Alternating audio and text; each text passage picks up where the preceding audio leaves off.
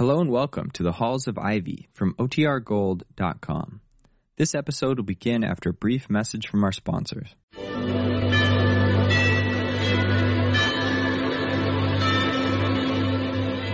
Ladies and gentlemen, the Joseph Schlitz Brewing Company of Milwaukee, Wisconsin presents The Halls of Ivy, starring Mr. and Mrs. Ronald Coleman.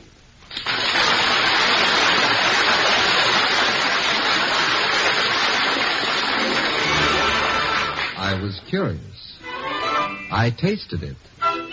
Now I know why Schlitz is the beer that made Milwaukee famous.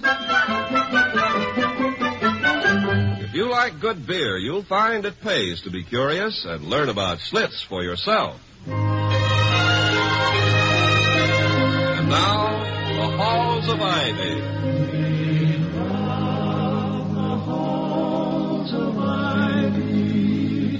That surround us here today, and we will not forget, though we be far, far away. Welcome again to Ivy. Ivy College, that is, in the town of Ivy, USA. The last class of the day has been dismissed, and both students and faculty are relaxing.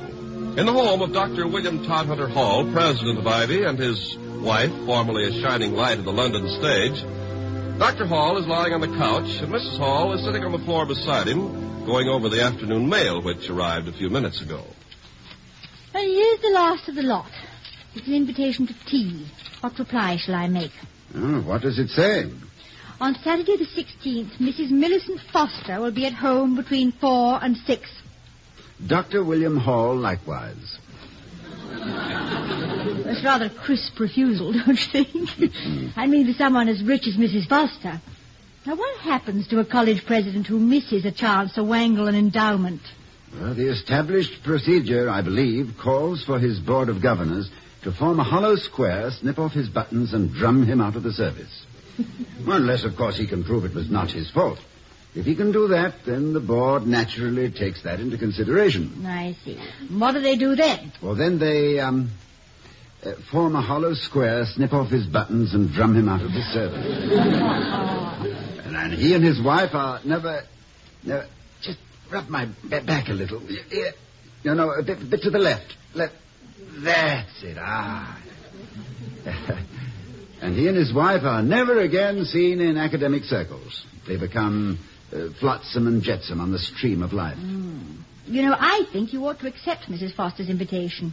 She's apt to be very receptive to your ideas about building Ivy. Well, why should she be? I've never even met her. Have you forgotten what that magazine article said about you last week? Toddy, your cheesecake. Oh, no, Victoria, now. What was that line? No ineffectual intellectual he. Oh, Victoria. And that caption beneath the photograph. Sexy Prexy. Now, Victoria, please. The tone of that article was entirely incommensurate. The article contained a great deal of truth. But the tone of that article was entirely... Toddy, face it. You're an attractive human being. The tone of that... Well, anyway, it's nice to have you think so. Well, I'm sure I'm not the only one. Girls must always have found you attractive. And tell me that before you met me, you never dilly-dallied. Dillied, perhaps, Victoria, but I never dallied. I think we might bring this discussion of my personal charms to a close by accepting Mrs. Foster's invitation to tea. There. One moment while I note it down. There. No hollow square for you. Your regimental buttons are quite safe. Well, as far as we know. However, I think... Oh, answer the phone, will you, Victoria? Certainly, if I can find it. Oh, this happens every time. That phone is never twice in the same place. Now, Toddy, it'll turn up sooner or later. Let it out of your sight for one moment and off it scampers on a frolic of its own. It's not under the coffee table. No, never mind, Victoria. I see it. Where? On the telephone table, of all places. Dr. Hall speaking. Oh, yes. Good afternoon, Mr. Merriweather. This is an unexpected With whom? Oh, I've never met him, but of course his reputation... Oh, yes, by all means, do. Goodbye. Mr. Merriweather. He's on his way over. Oh, good. I adore Mr. Merriweather. I wish all the members of the Board of Governors were like him. Did I tell you what he said to me last time he visited? As he was leaving, he pinched my cheek, looked deeply into my eye, sighed an enormous sigh, and said, "Gad, ma'am, what I wouldn't give to be 70 again." Chester Bromley is with him. Chester Bromley. I don't think I know him. Well, he's perhaps the greatest authority on Shakespeare since Kittredge of Harvard, and one of the finest pedagogues this country has ever produced. I wonder what Merriweather has on his mind. Do you suppose the board is displeased about something? Oh, no point fretting, Toddy. Think about something else. Tell me more about Dr. Bromley. He's the best kind of academician. He has real love for his subject, and what is even more admirable, he can communicate his enthusiasm and fire to his students. He may want to reopen the whole matter of breakage in the physics lab. Dr. Bromley? No, dear, Mr. Merriweather, he can't seem to understand that with the increased emphasis on the sciences, the expenses are bound to mount. I wish we could have him here at Ivy permanently. Mr. Merriweather? No, darling, Dr. Bromley. He's unearthed more truth about his subject matter than any other researcher in the field. I don't suppose you know there's no foundation whatsoever to the story that he was horsewhipped for poaching deer when a boy. Dr. Bromley or Mr. Merriweather? William Shakespeare. He's on third. Who's on third? Who's on first? I could use a cup of tea. Very confusing, the whole thing. Philip! You know, it's only recently that Bromley has received the recognition he deserves. Most of his life he taught at third-rate schools throughout the country. Not until Oxford invited him to lecture did the academic world realize what a great man he really is. Did you call, Mum? Yes, I'll be 4 for tea. Yes, Mum. One moment, Penny. Toddy, did you know Penny was born and bred in Shakespeare's hometown? Really? Stratford-on-Avon? Mm-hmm. Oh, you must know quite a good deal about him. Oh, yes. Couldn't help but learn what we'd been raised there. I could tell you ever so many things. Oh, go ahead. I'm very interested. Well, for one thing, he was English. Yes, I have heard some such rumor. And he wrote plays. You did keep your ears open, didn't you? I haven't read any of the plays, of course, but an uncle of mine did, and he spoke very highly of them. Penny, Shakespeare was one of the greatest masters of the English language who ever lived. Well, I can understand you're being impressed by that, being a Yank. But I've been speaking the English language all my life. You certainly have. And, let me see. Oh, yes, he's dead. Oh, that's too bad. Well, thank you very much, Penny. Oh, don't mention it, sir, any time at all. Oh, excuse me, sir, the door. I'm sorry, dear. I'm afraid Penny didn't help much. No, I wouldn't say that she had made my regimental buttons any more secure, but it was a good try, Vicky. Toddy, quick, before Dr. Bromley comes in, tell me more about him so I can talk to him. Well, one of the things he did was to clear up the mystery of the second-best bed. The second-best bed? Yes, you see, Shakespeare was quite wealthy when he died, and yet, in his will, he left his wife only his second-best bed. Scholars speculated for years about that. Yeah, I bet the neighbors did, too. Yes, Mr. Merriweather, sir. Oh, thank you, Penny. Good afternoon, Mr. Merriweather. Hello, Hall. Good to see you again. More than good to see you, ma'am. Oh, thank you, Mr. Merriweather. You're looking very fit. Feeling very fit. Winked at a pretty girl this morning. She winked right back. Thing like that's a tonic to a man my age. Well, isn't Dr. Bromley with you? Oh, he'll be here later. He's inspecting the library. I couldn't wait to have a business appointment a little later. Dr. Hall, I have good news. I've got Bromley on the verge of joining our faculty. No. Yes. I was introduced to him. Remembered that opening in the English department and decided he was the one to fill it. Oh, that's wonderful. How in the world did you manage? I've heard he's turned down scores of others. Well, simply reasoned with the man. Look here, I said, and so on and so on and so on. Yes, he answered, but what about this and that? Well, it's all very good, I said, but it carries no weight whatsoever when you take such and such into consideration. And that clinched it. Yes, I can see where it would. It's a very potent argument. Anyway, I persuaded him to visit Ivy for a few hours, and all you have to do is wind up the deal. I still don't understand. Surely some of the positions he's rejected carry much larger salaries than anything we can offer. Well, he mentioned that, but he added it was no criterion. He seems to place all the weight on the fact that not one of the college presidents with whom he's spoken since his return from Oxford could answer a very simple question. Not one. It's shocking, don't you think? Oh, I should be very interested in knowing what the question is. What was it again? Oh, yes. What was William Shakespeare like personally? Just tell him that in these hours. Oh, Mr. Merriweather, let me assure you that is not a simple question. I've no idea why Dr. Bromley would accept or reject a post on such a fantastic basis, but no one has ever answered that question to anyone else's satisfaction. We have no way of knowing what Shakespeare thought or felt about anything. Oh, I don't agree. Now, what about that line in, I forget which play, where, what's his name, says,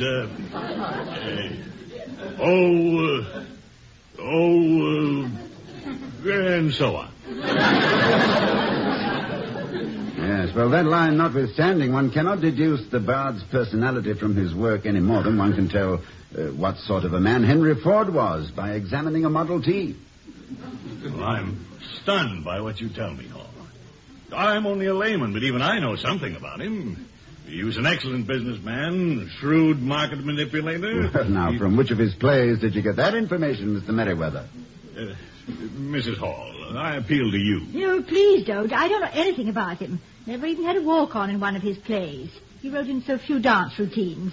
I don't know what to say. Why, I've already telegraphed the other members of the board. We'd signed up Bromley. Wasn't that a trifle hasty, Mr. Merriweather? Well, I suppose it was, but I've always had such confidence in your ability. Till now. Well, I'm sorry to disappoint you, but under the circumstances, it's unavoidable. I suppose so. I'll try to make that very clear to the rest of the board. Well, must be going. I'll inform you of Bromley's decision as soon as I've talked to him. It's hardly worth the trouble, is it? Oh. Good afternoon, ma'am. Good afternoon. Oh, one moment, Doctor. What is it? Your sleeve. Allow me. One of your buttons. Hanging by a thread. Good day.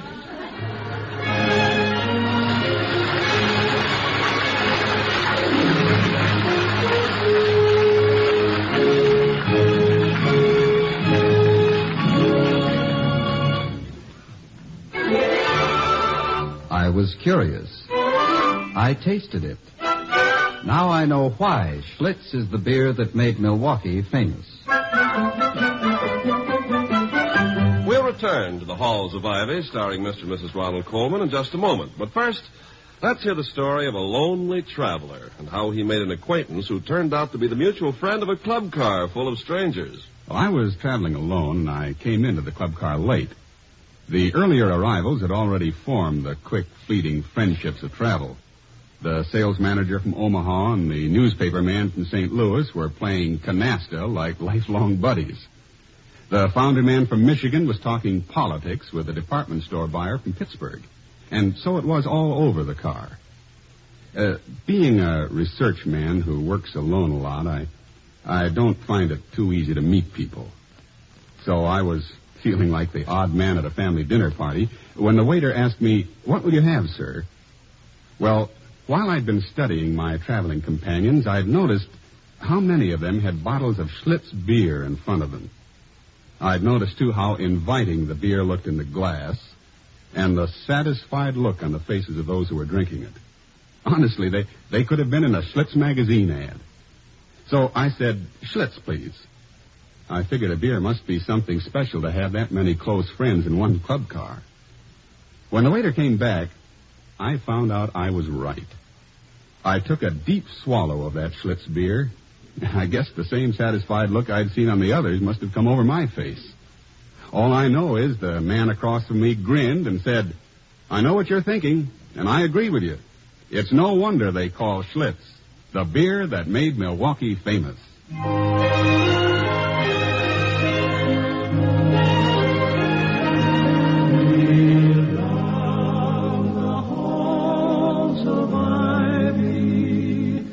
That surround us here today. To be or not to be, ready to answer Dr. Bromley's question. That's what's troubling Dr. Hall, as he says... Oh, the devil should I know what Shakespeare is like, personally.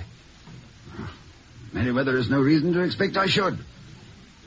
If at my age I must be a quiz kid, at least let the questions be some... Yes, what is it, Penny? Nothing, sir. I've only brought the tea. You did say tea for 4, didn't you, miss? Yes, I did, but... Because I was wondering whether there's enough hot water. There is indeed. Plenty of hot water. Plenty. Professor Hall? Yes? Regarding what we was talking about before, Shakespeare, I've remembered something else. They referred to him as the Bird of Avon. They may shortly refer to me as the dead pigeon of ivy. Thank you, Penny. That'll be all. Yes, sir. Would you like some tea now, Toddy? Oh, I think we'd better wait for Bromley. Well, he's certainly taking his time about it, isn't he? Well, after all, life around a college is always leisurely. Yes, it is. Are you ever sorry you married into such a life? Don't you sometimes find it boring? Toddy, let me tell you something. Before we met, I'd been proposed to by a big game hunter, a test pilot, and a chemist doing research in high explosives. And frankly, compared to the pickles in which you find yourself, I suspect any of them would have been good and dull. I don't think I'm in such a bad predicament this time, Victoria. It's only that it may be one of the straws piling up to the one that breaks the camel's back. I never know when the members of the board may start sharpening their snippers and licking their chops with eagerness. You're getting very careless with your similes, Toddy. Or are they metaphors? Metaphors. Oh, but that little touch about licking their chops, masterly, I call that. Oh, it's nothing really. It just came to me. Well, I say there's little to worry about. Let them fire you if they like. A less cavalier approach to the matter, Vicky, if you don't mind. No, I mean it. Let them. I know who'd regret it first. Oh, so do I. It's a buyer's market in college presidents. I have no desire to glut it. But over and above that, sentimental though it may sound, I love Ivy.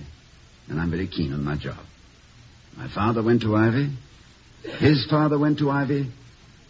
My great-grandfather went to Harvard. Really? And sent his son to Ivy? Well, you know how it is. A man always wants his children to have the good things in life he himself has missed. The devil is Bromley. Have you any idea what you'll say to him when he does arrive? About Shakespeare, I mean. Oh, I shall have to answer his question in some fashion if he asks it. Of course, I've always had a conception of Shakespeare. I've thought of him as someone who was very happy in his work, extremely interested in people, and a man who might have dedicated his life to a cause worthy of his efforts. Is it so really important that Ivy get this Professor Bromley? I mean, is it worth all this fuss? If he were just another run-of-the-class professor, my dear, I'd say no. But this man is one of the torchbearers of learning, one of the inspired teachers, a man with a gift of communication. Men like him, who shamefully underpaid and unrecognized beyond their own academic horizons, are still the glory of those colleges lucky enough to have them. They're the ones who are remembered down the years with affection and gratitude by the students. And if he's that kind, I hope we snag him. Oh, you decide you want him, dear, I'm sure you will. I know, but it's a little late in the day to lay out any involved strategy. Well, you're not much of a campaigner anyway, Toddy. I always think of you more as, spur-of-the-moment man. Oh, you're quite wrong, my darling. Don't let my apparent impulsiveness deceive you. Compared to me, Niccolo Machiavelli was a witless blunderer. Oh. Do you remember the first time I kissed you? Yeah. But you didn't kiss me. I kissed you. Oh, no, you're wrong. I remember it very clearly because it was the culmination of a campaign the like of which for planning and preparation had not been seen since Austerlitz. That picnic we had on the river near Pangbourne, remember? The major tactical problem was how to get you in my arms. But we never seemed to be alone long enough in London. So I invited you to a picnic. And no sooner had we gotten out of the car and strolled down to the river through a herd of cows to feed the swans. Did you remember to bring the crumbs for the swans? 3 bags full. Now, it's rather rocky here. Be careful. Oh, well, I'm careful. Ooh. Oh, dear. What happened? Twist your ankle? Yes, afraid I have a bit. See if you can stand on it. Yeah. No, I can't. Well, sit down here on this stump. Oh, I have a show to do tonight. I'd better have a doctor take a look at it as soon as possible. Would you mind terribly if we went back to town? You mean right now? Yes. No. No, of course I don't mind. Well, let me lean on you. I'll hop. Oh, don't be silly. I'll carry you. Like this. Don't you think I'll be too heavy? Not in the least. You think I'm a weakling? Oh, no. This is delightful. You're sure I'm not too heavy? I can feel your heart beating. Not because you're too heavy, believe me. I've never been this close to you before. What's that scent you're wearing? It's wonderfully heady. Just me. I never heard of it. Oh, you mean it's you? Don't you want me to put me down and take a breather? No, you're light as a feather, really. Yes, I'm enjoying this enormously. Funny, I never noticed that spray of freckles across your nose. Do you like it? The freckles or the nose? Oh, a combination. Yeah, very much. And the face that goes with it. There's nice coloring all over it. I think your coloring's getting a trifle high. You'd better put me... You know, it's only a few steps more to the car. You sound very relieved. But I'm not. I would like this to go on forever. May not get a chance to hold you again. You may not live to do it unless you put me down. Professor Hall. Oh, please, put me down. Very well, if you prefer. There. Oh, and for heaven's sake, sit down beside me. Thank you. Believe me, I will. Professor Hall, you're a knight in shining armor, but you don't have to kill yourself to prove it. I'm sorry. I wish you could see your face. It is funny, the way things worked out. I plan a picnic, and it's over in 5 minutes. I attempt gallantry and lose my wind. And just as you were about to kiss me, weren't you? Now, I'm offered a kiss and you can't catch my breath. Never mind, Professor Hall. I'll wait. I'll wait until the cows come home. Ah, what a lovely sound. I'm surprised no one has written a symphony around the cowbell. That isn't a cowbell, Toddy. That's the doorbell. Well, why should a cow ring a ring? Oh, the doorbell. Yes. I must have been daydreaming again. And didn't quite finish it. You owe me a kiss. I do, sir? You were speaking to me, Penny. Oh, excuse me. Dr. Bromley to see you, sir. Oh, yes. Won't you come in, Doctor? Thank you. How do you do? Victoria, may I introduce Dr. Bromley? Dr. Bromley, my wife. How do you do, Mrs. Hall? So nice of you to call. Penny, the gentleman's coat and hat. No, please. I've a taxi waiting outside. I can only spend a few minutes. Oh, that's too bad. I'd hoped you might stay longer. Much longer.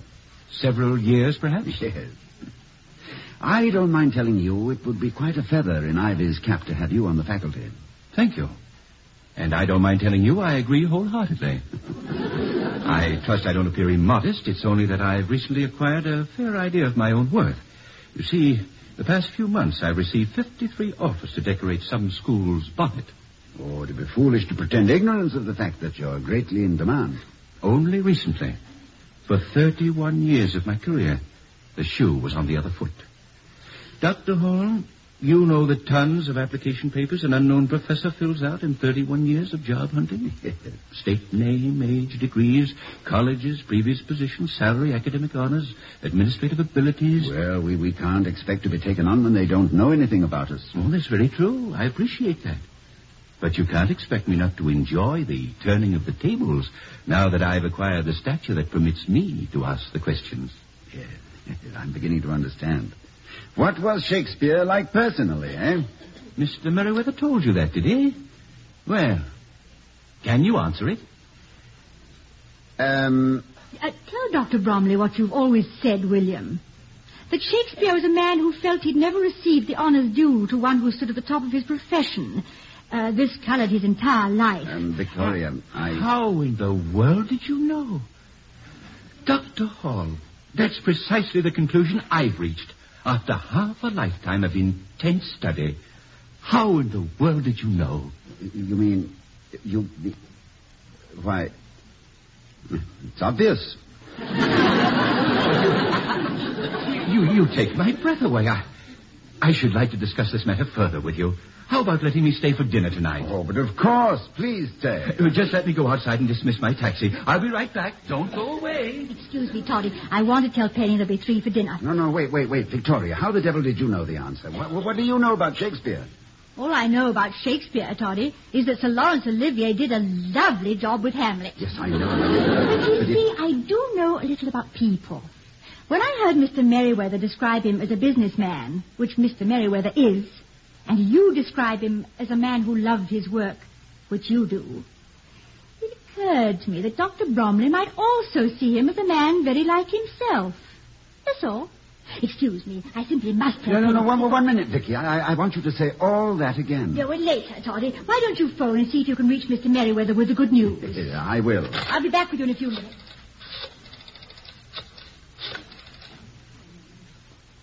Hello, Mr. Merriweather. It's Dr. Hall. I wanted you to know that through your initiative and Mrs. Hall's great knowledge of the classics, Dr. Bromley has decided to join our faculty. Yes, I'm extremely gratified.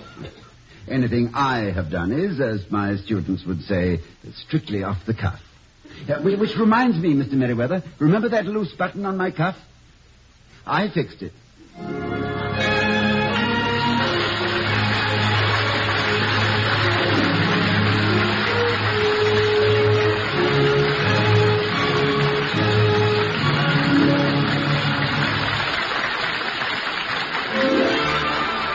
I was curious.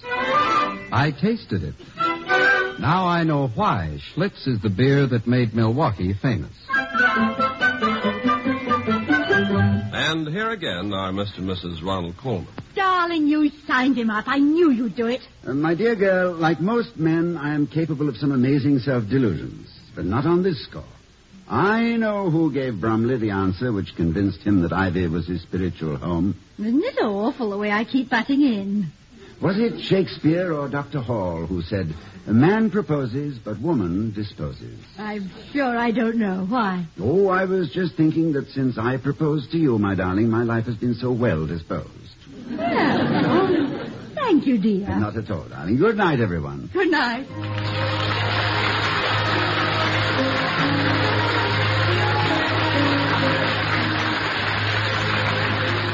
We'll be seeing you next week at this time at the Halls of Ivy, starring Mr. and Mrs. Ronald Coleman. The other players were Willard Waterman, Gloria Gordon, and William Johnstone. Tonight's script was written by Walter Brown Newman and Don Quinn. The music was composed and conducted by Henry Russell. The Halls of Ivy was created by Don Quinn, directed by Nat Wolfe, and presented by the Joseph Schlitz Brewing Company of Milwaukee, Wisconsin. Ken Carpenter speaking.